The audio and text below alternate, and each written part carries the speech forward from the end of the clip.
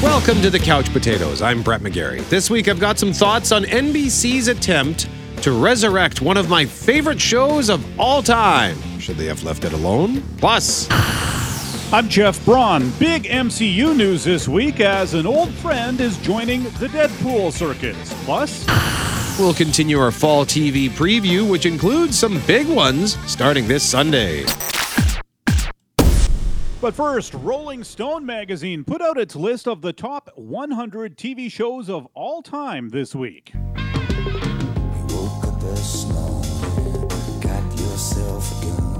And if you recognize that song, you'll know that The Sopranos was number one on the list. No surprise there.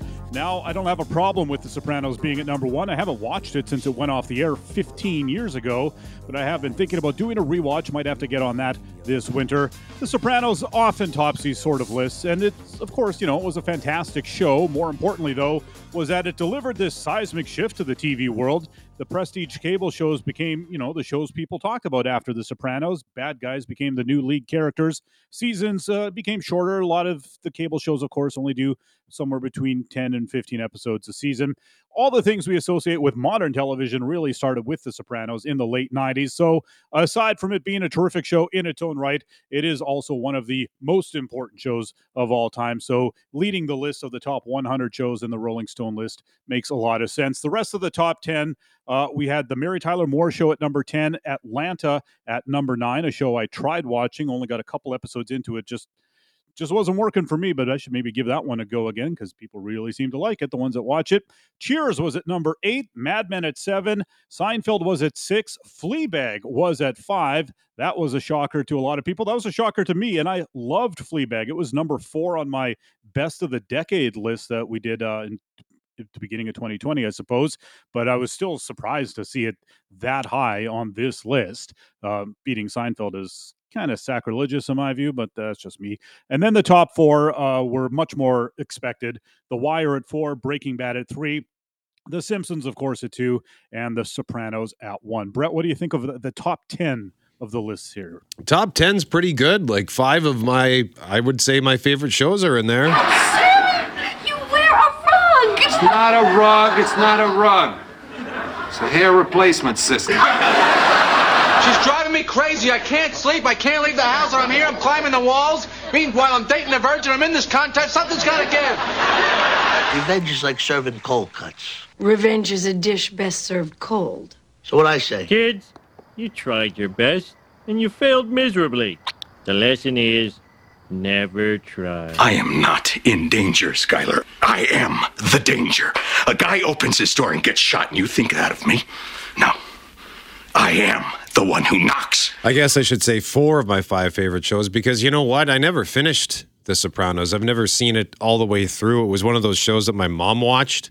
So I'd sometimes join her and sit down and try to figure out what's going on. I always enjoyed it when I did watch it, and I did watch the final season, and I watched the finale with everybody else, but I haven't seen much of that series, and I have always also meant to go back and give that one a whirl.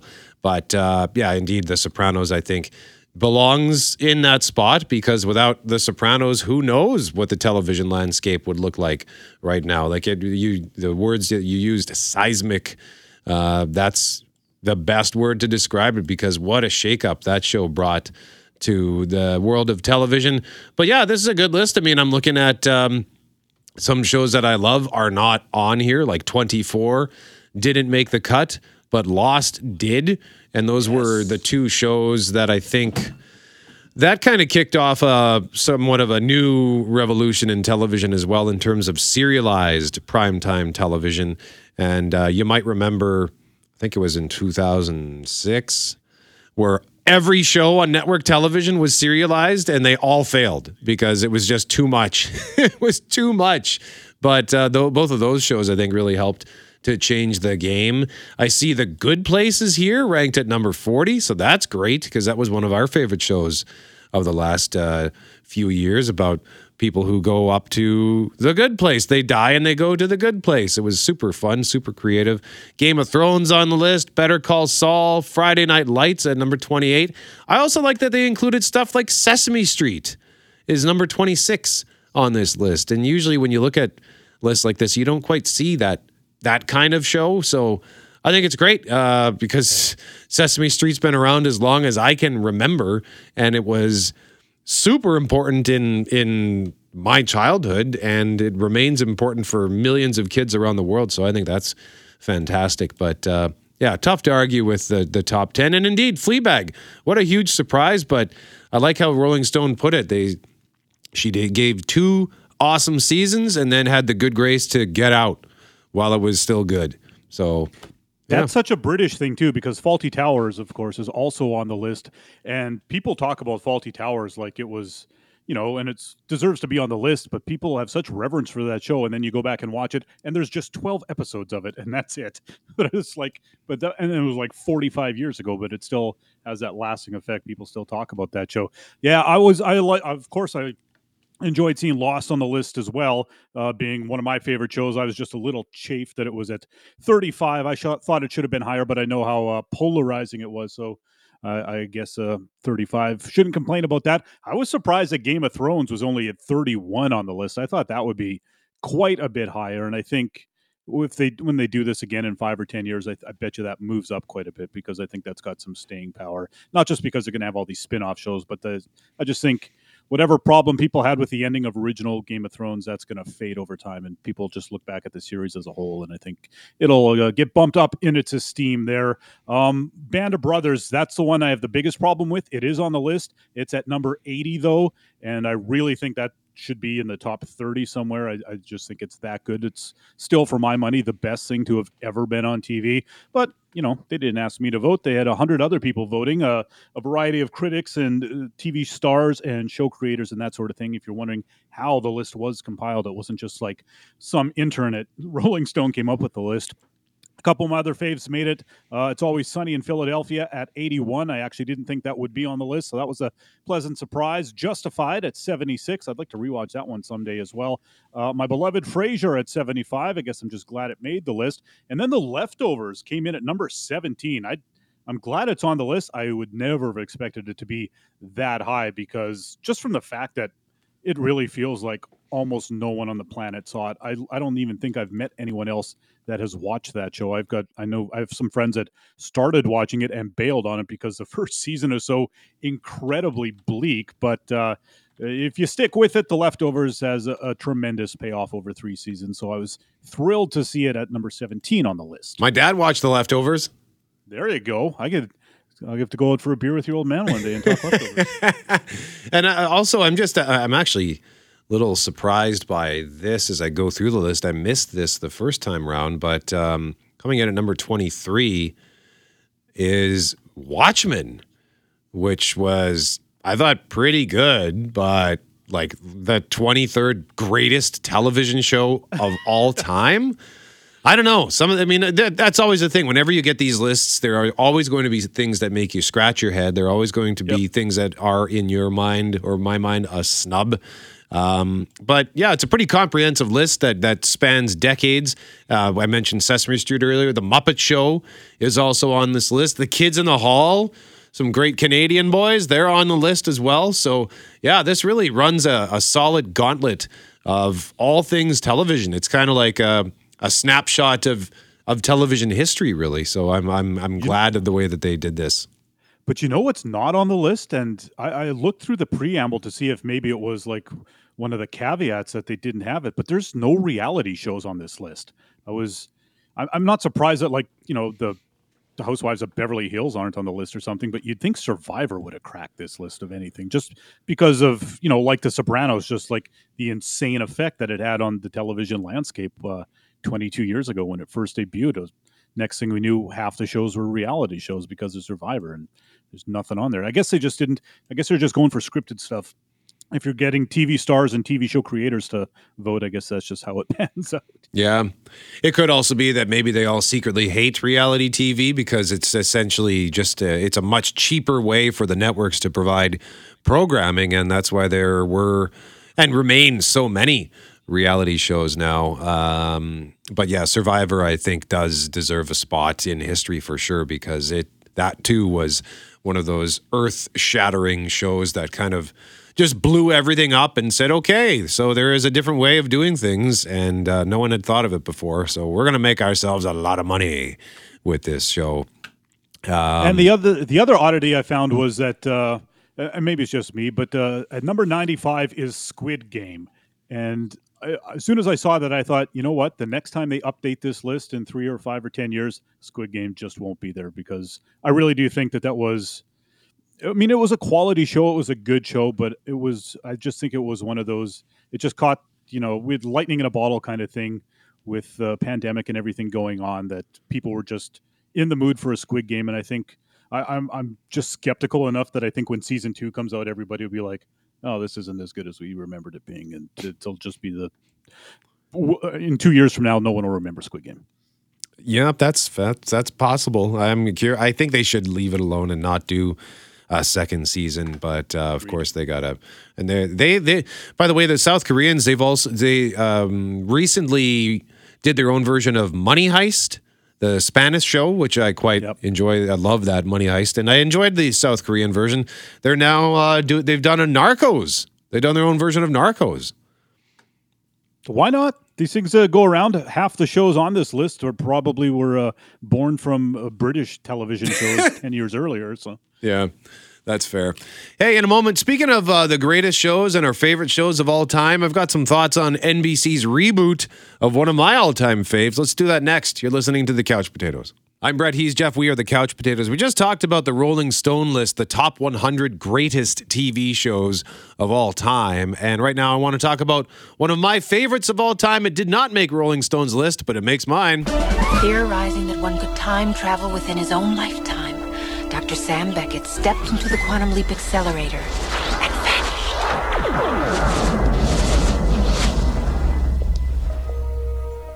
He awoke to find himself trapped in the past, facing mirror images that were not his own, and driven by an unknown force to change history for the better. His only guide on this journey is Al, an observer from his own time, who appears in the form of a hologram that only Sam can see and hear. And so Dr. Beckett finds himself leaping from life to life, striving to put right what once went wrong, and hoping each time that his next leap will be the leap home.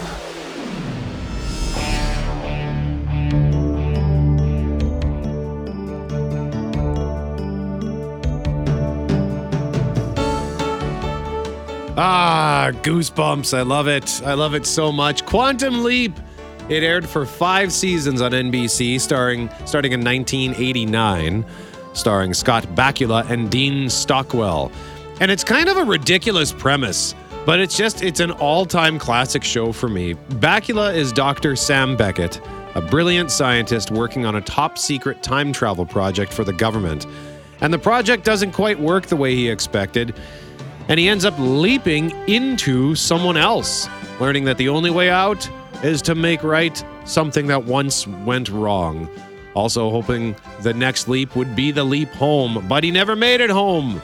It was a wonderful show because it was so hopeful. Every week he would drop into someone's life, learn who they are, find out what needs to be fixed, and fix it. Just average, ordinary people.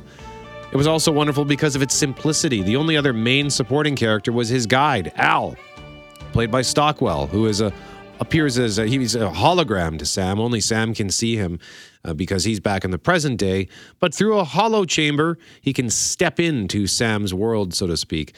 And he had this little handheld computer named Ziggy that made funny noises when he would smack it. It really should not have worked as a show, but good storytelling won the day. And now we have a reboot, which debuted last week.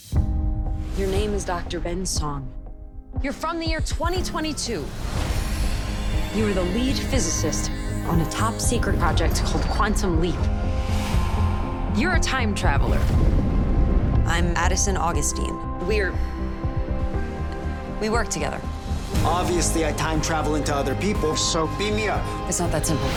You leap into people to help them or someone around them, changing history for the better. No matter what happens, Ben, look out! I am going to be with you every step of the way until we get you home.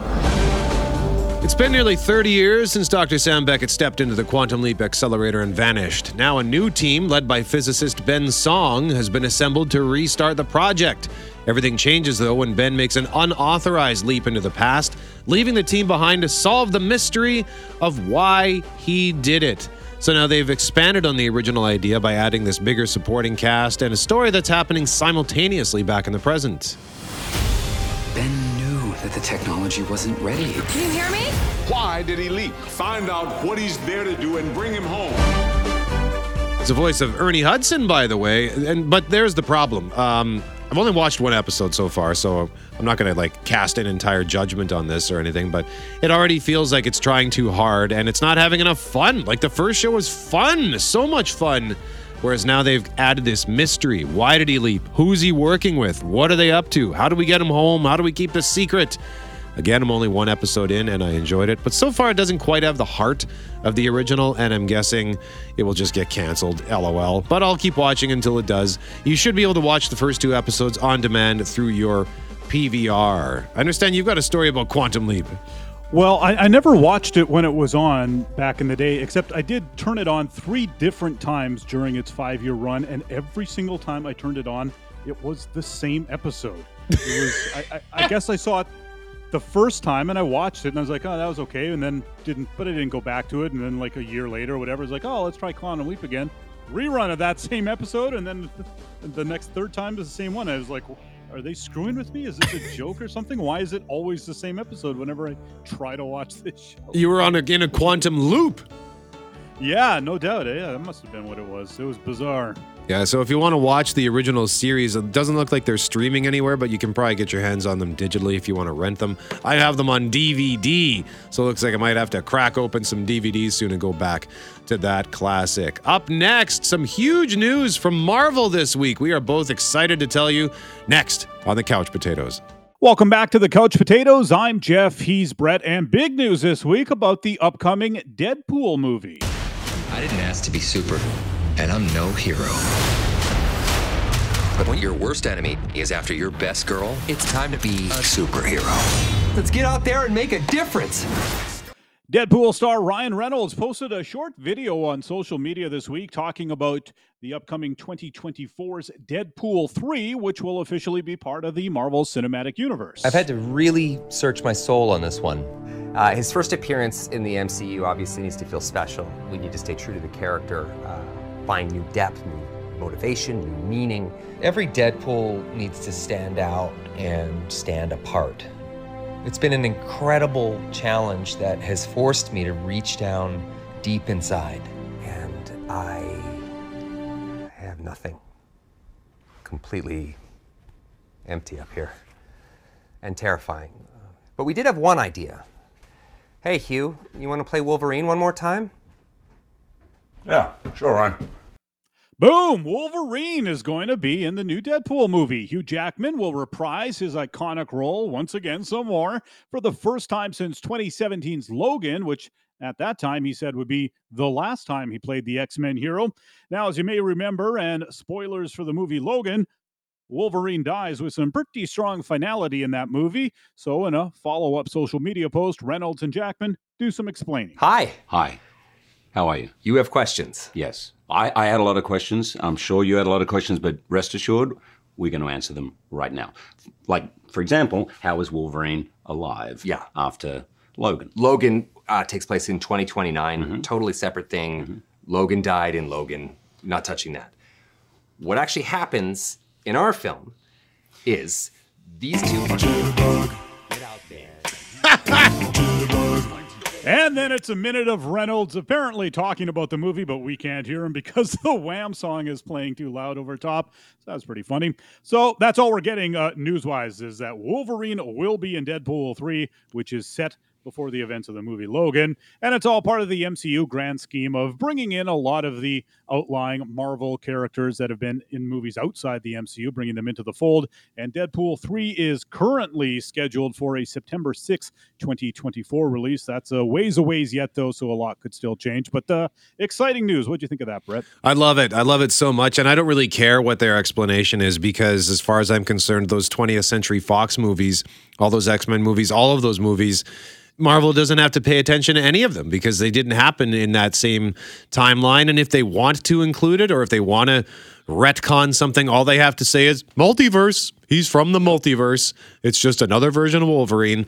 But I'm just so thrilled that Hugh Jackman is going to be appearing as Wolverine at least once in the MCU because he's so good, and it would just feel wrong if anybody else was playing him. And it makes perfect sense because he and Ryan Reynolds are such great friends.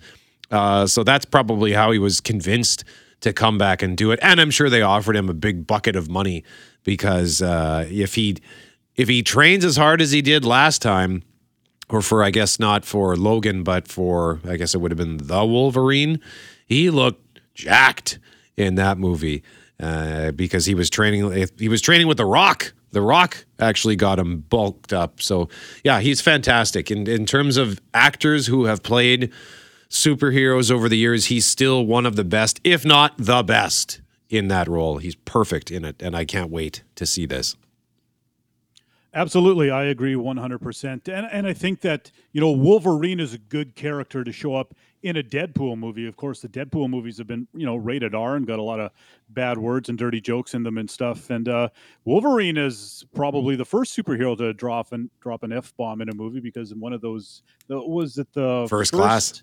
Yeah, First Class, X-Men First Class. He shows up for like 2 seconds just to tell a couple of characters to take a hike with some really foul language. So he'll fit in well with Deadpool. That's a great place for Wolverine to show up. Of course, Logan was rated R as well. Yeah, and Wolverine fits in. If they do go with an R rating, that means they won't have to worry about the violence. He's got blades in his hand that are super sharp, and he uses, like, we saw him kill all kinds of people in those X-Men movies, but we never saw blood or anything like that. So I think they could have some fun with that. So I'm excited. September 6th, 2024, Deadpool 3. It's a long time to wait, but it will be worth it. Wanted to also go over the new and returning shows that are coming your way this week in terms of the fall television preview. Looking at Sunday, October 2nd. Got some big ones happening here because The Walking Dead Season 11, this is it. It's the final run for The Walking Dead. And I actually might, now that I know that there's a finish line, I might go back. I've got a couple of seasons to catch up on, but I'm sort of curious to know how this ends. So that's debuting on AMC on Sunday. Also on AMC, Anne Rice's Interview with the Vampire makes its debut, so I'm curious about that. The Equalizer Season 3 on Global. CBS has a new cop show called East New York. The CW has a new show called Family Law. CW also airing Season 4 of Coroner, which, by the way, is a CBC show, and I believe Season 4 aired earlier this year in Canada. And Season 33 of America's Funniest Videos, if you can believe that. I can't believe that's still a thing. Monday, October 3rd, Season 6 of The Good Doctor. I did not know that was already into its 6th season. That's crazy. Wednesday, October 5th, we've got Chucky, Season 2 on Showcase. Season 3 of Kung Fu on C-Dubs. The Real Love Boat, that's a new show on CBS and on Global. And Reginald the Vampire, new show on Sci-Fi in the U.S. That's going to be on Prime Video in Canada. On Thursday, October 6th, we've got A Friend of the Family. That's a new show on Peacock, which debuts on Showcase on October 17th, which stars Anna Paquin and Colin Hanks. It's a true crime show about a girl who was kidnapped multiple times by the neighbor. Station 19, Season 6. Walker Season 3 on the CW, and a spin-off, Walker Independence. It's like a prequel, an origin story of the Walker clan. That's also on CW. Season 19 of Grey's Anatomy, and then a new show on ABC starring Hilary Swank called Alaska Daily. And just a quick look at what's new at the movies. So in theaters, we've got a scary movie called Smile, which looks really creepy and is getting good reviews. We've got Bros from producer Judd Apatow. It's the first ever romantic comedy about two gay men, and it looks hilarious. It's getting awesome reviews. Disney Plus has Hocus Pocus 2, and the first one came out in 93, by the way. And then Apple TV Plus has one called The Greatest Beer Run Ever. And in the trailer, it says, a real guy actually did this. Zac Efron plays a guy who made his way to Vietnam just to give some American soldiers some beer. Not getting the best reviews is The Greatest Beer Run Ever. And we've got a couple more minutes here before we are going to tell you about some exciting news on one of Jeff's. Both of us, we both really enjoyed that show, so we'll get to that in a moment. But I just wanted to quickly touch on something else that's on Prime. The enemy is still out there. The question now is where? It is over. You have not seen what I've seen. I have seen my share. You have not seen what I have seen. The Rings of Power, Amazon's billion-dollar Lord of the Rings adaptation. The first 2 episodes blew us both away. We were so excited at what we were seeing. But we're 5 episodes in now, and yes, it still looks pretty, and it looks pretty expensive. But I'm bored. Like, nothing's happening. And I just wanted to ask you, Jeff, what's your feeling 5 episodes into this thing? Yeah, I'm starting to agree with you. Last week you told me, it's like, you know what? I think I'm getting bored with it. And I was like, really? And then I watched the last episode and I was like, yeah, I could see that, because you're right. The plot is very slow to get going. They're like the Hobbit movies, while they had their problems, we were talking about those before. And then, of course, the original Lord of the Rings trilogy, which is, hands down one of the greatest movie trilogies of all time. Both those things have clear stakes and adventure momentum. People are on the move, moving forward and forward and forward towards their clearly stated goal, which is either to throw the ring away or to rescue the hobbits from, these bad guys, or to go chase a dragon out of a mountain, kind of a thing.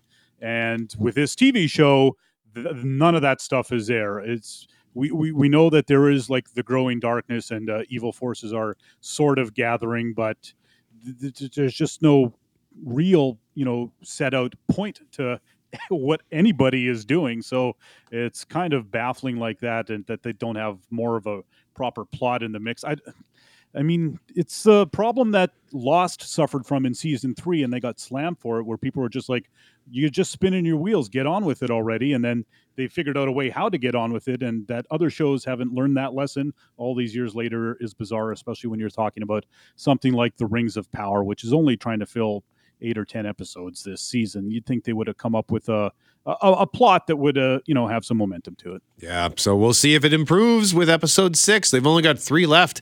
Some other great news from Prime regarding Jim. You're listening to The Couch Potatoes.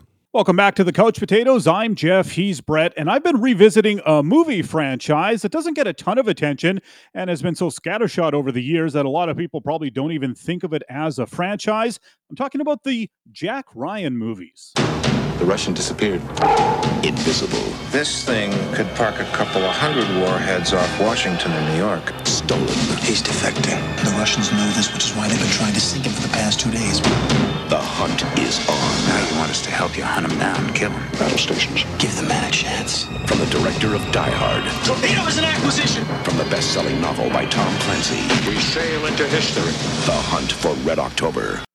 There have been 5 Jack Ryan movies released in the last 32 years, starting with The Hunt for Red October in 1990, followed by Patriot Games, Clear and Present Danger, The Sum of All Fears, and Jack Ryan Shadow Recruit. In those 5 movies, 4 actors have played Jack Ryan: Alec Baldwin, Harrison Ford twice, Ben Affleck, and Chris Pine, which has likely played a big part in people not really thinking of it as a franchise. Plus, all those movies are not necessarily canonically connected. Author Tom Clancy created the character and wrote a series of books, which is what most of the movies are based on. And if you're unfamiliar, they're political spy thrillers, although Jack Ryan is not a spy per se. He's an analyst for the CIA. He's supposed to be working a desk job in Washington, but always seems to find himself caught up in the action of it all. And that's a fun look for a hero. I mean, part of the reason Die Hard was so successful was the everyman quality that Bruce Willis brought to John McClane after years of guys like Stallone and Schwarzenegger playing one-man army types who couldn't possibly exist in real life.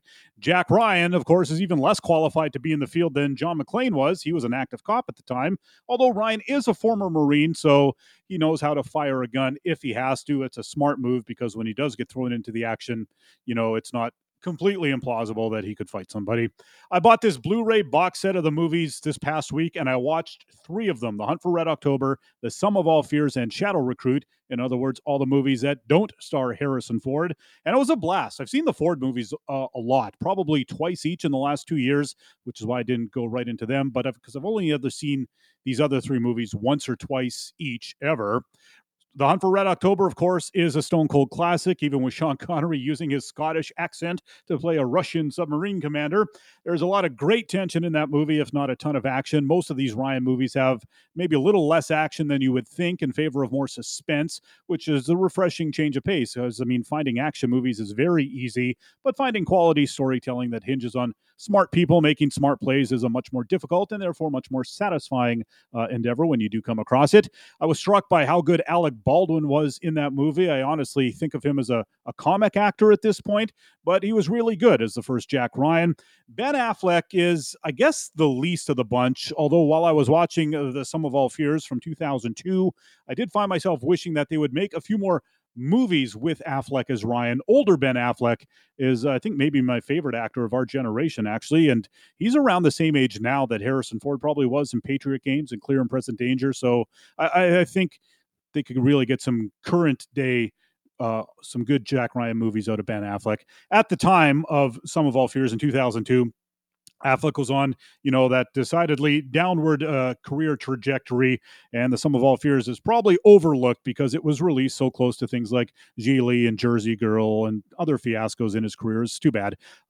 He's not as good in it as he is capable of being, but it's maybe not his fault. The movie's a little thin on his characterization, but I will say that I think The Sum of All Fears has one of the best plots of any of these movies, where terrorists acquire a nuclear bomb and then you kind of make this play to trick the U.S. and Russia into going to war with each other. If you've never seen it, it's really worth a watch. And then, of course, there's Jack Ryan, Shadow Recruit from 2014 with Chris Pine. It's an origin story showing how he came to be in the CIA, and he goes up against a Russian bad guy played by Kenneth Branagh, who also directed the movie. And I'm pretty sure Branagh signed on just so he could play his thick Russian accent, which he seems to love to do. I thought it was interesting that the three movies I watched this week all had Russians as either the outright bad guys or at least as antagonists of some sort. Shadow Recruit is a fun movie, again, filled with tension, and being a more modern movie than the ones from the 90s, there is a bit more action into it than some of those other Ryan movies. And I love Chris Pine. He's a very underrated actor among the Chris's and among all actors, I think. He's convincing as Ryan. You believe him as a desk jockey, but of course you can also believe that he makes that turn into an action hero by the end of the movie. And while I think my preference would be to see new movies with Ben Affleck as Ryan, I wouldn't have a problem with another Chris Pine movie. Just make another Jack Ryan movie. But of course, as you alluded to, Brett, what we've been getting and what we're going to keep getting is the TV show Jack Ryan on Prime Video, where the character is played by John Krasinski, a.k.a. Jim from The Office, and he's also very well cast. There have been 2 terrific seasons of that so far. A 3rd season is complete, and we found out this week that will be released on Prime Video on December 21st, which got me very excited because over Christmas I'm going to be looking for something to watch, so a season of Jack Ryan is going to fit the bill ever so nicely, and they say there'll be a 4th and final season as well, but while we wait for that, I had a blast revisiting the film, something I highly recommend if you haven't seen them in a while. What do you think, Brett? You've seen like those movies, or you like the show better? I haven't seen most of those movies. Like, if I'm being honest, I think the only one that I've seen is The Hunt for Red October. I definitely haven't seen the Chris Pine one. If I saw the Harrison Ford ones, I don't remember them, and I know I have not seen the Ben Affleck ones. So I should go watch them, because The Hunt for Red October is one of very few movies where if I happen to be scrolling, just flipping through channels, and The Hunt for Red October is on, like, well, there's the rest of my day. It's over, because I cannot. I've seen that movie probably 10 times. I love it so much. You're right. Stone cold classic. It's so good. And I always wondered why Alec Baldwin never did any more Jack Ryan. But yeah, lots of great actors have played Jack Ryan. Looking forward to more of the TV show. And that's all the time we've got. I'm Brett. He's Jeff. We are the Couch Potatoes. Remember, if it requires getting up off the couch, don't bother.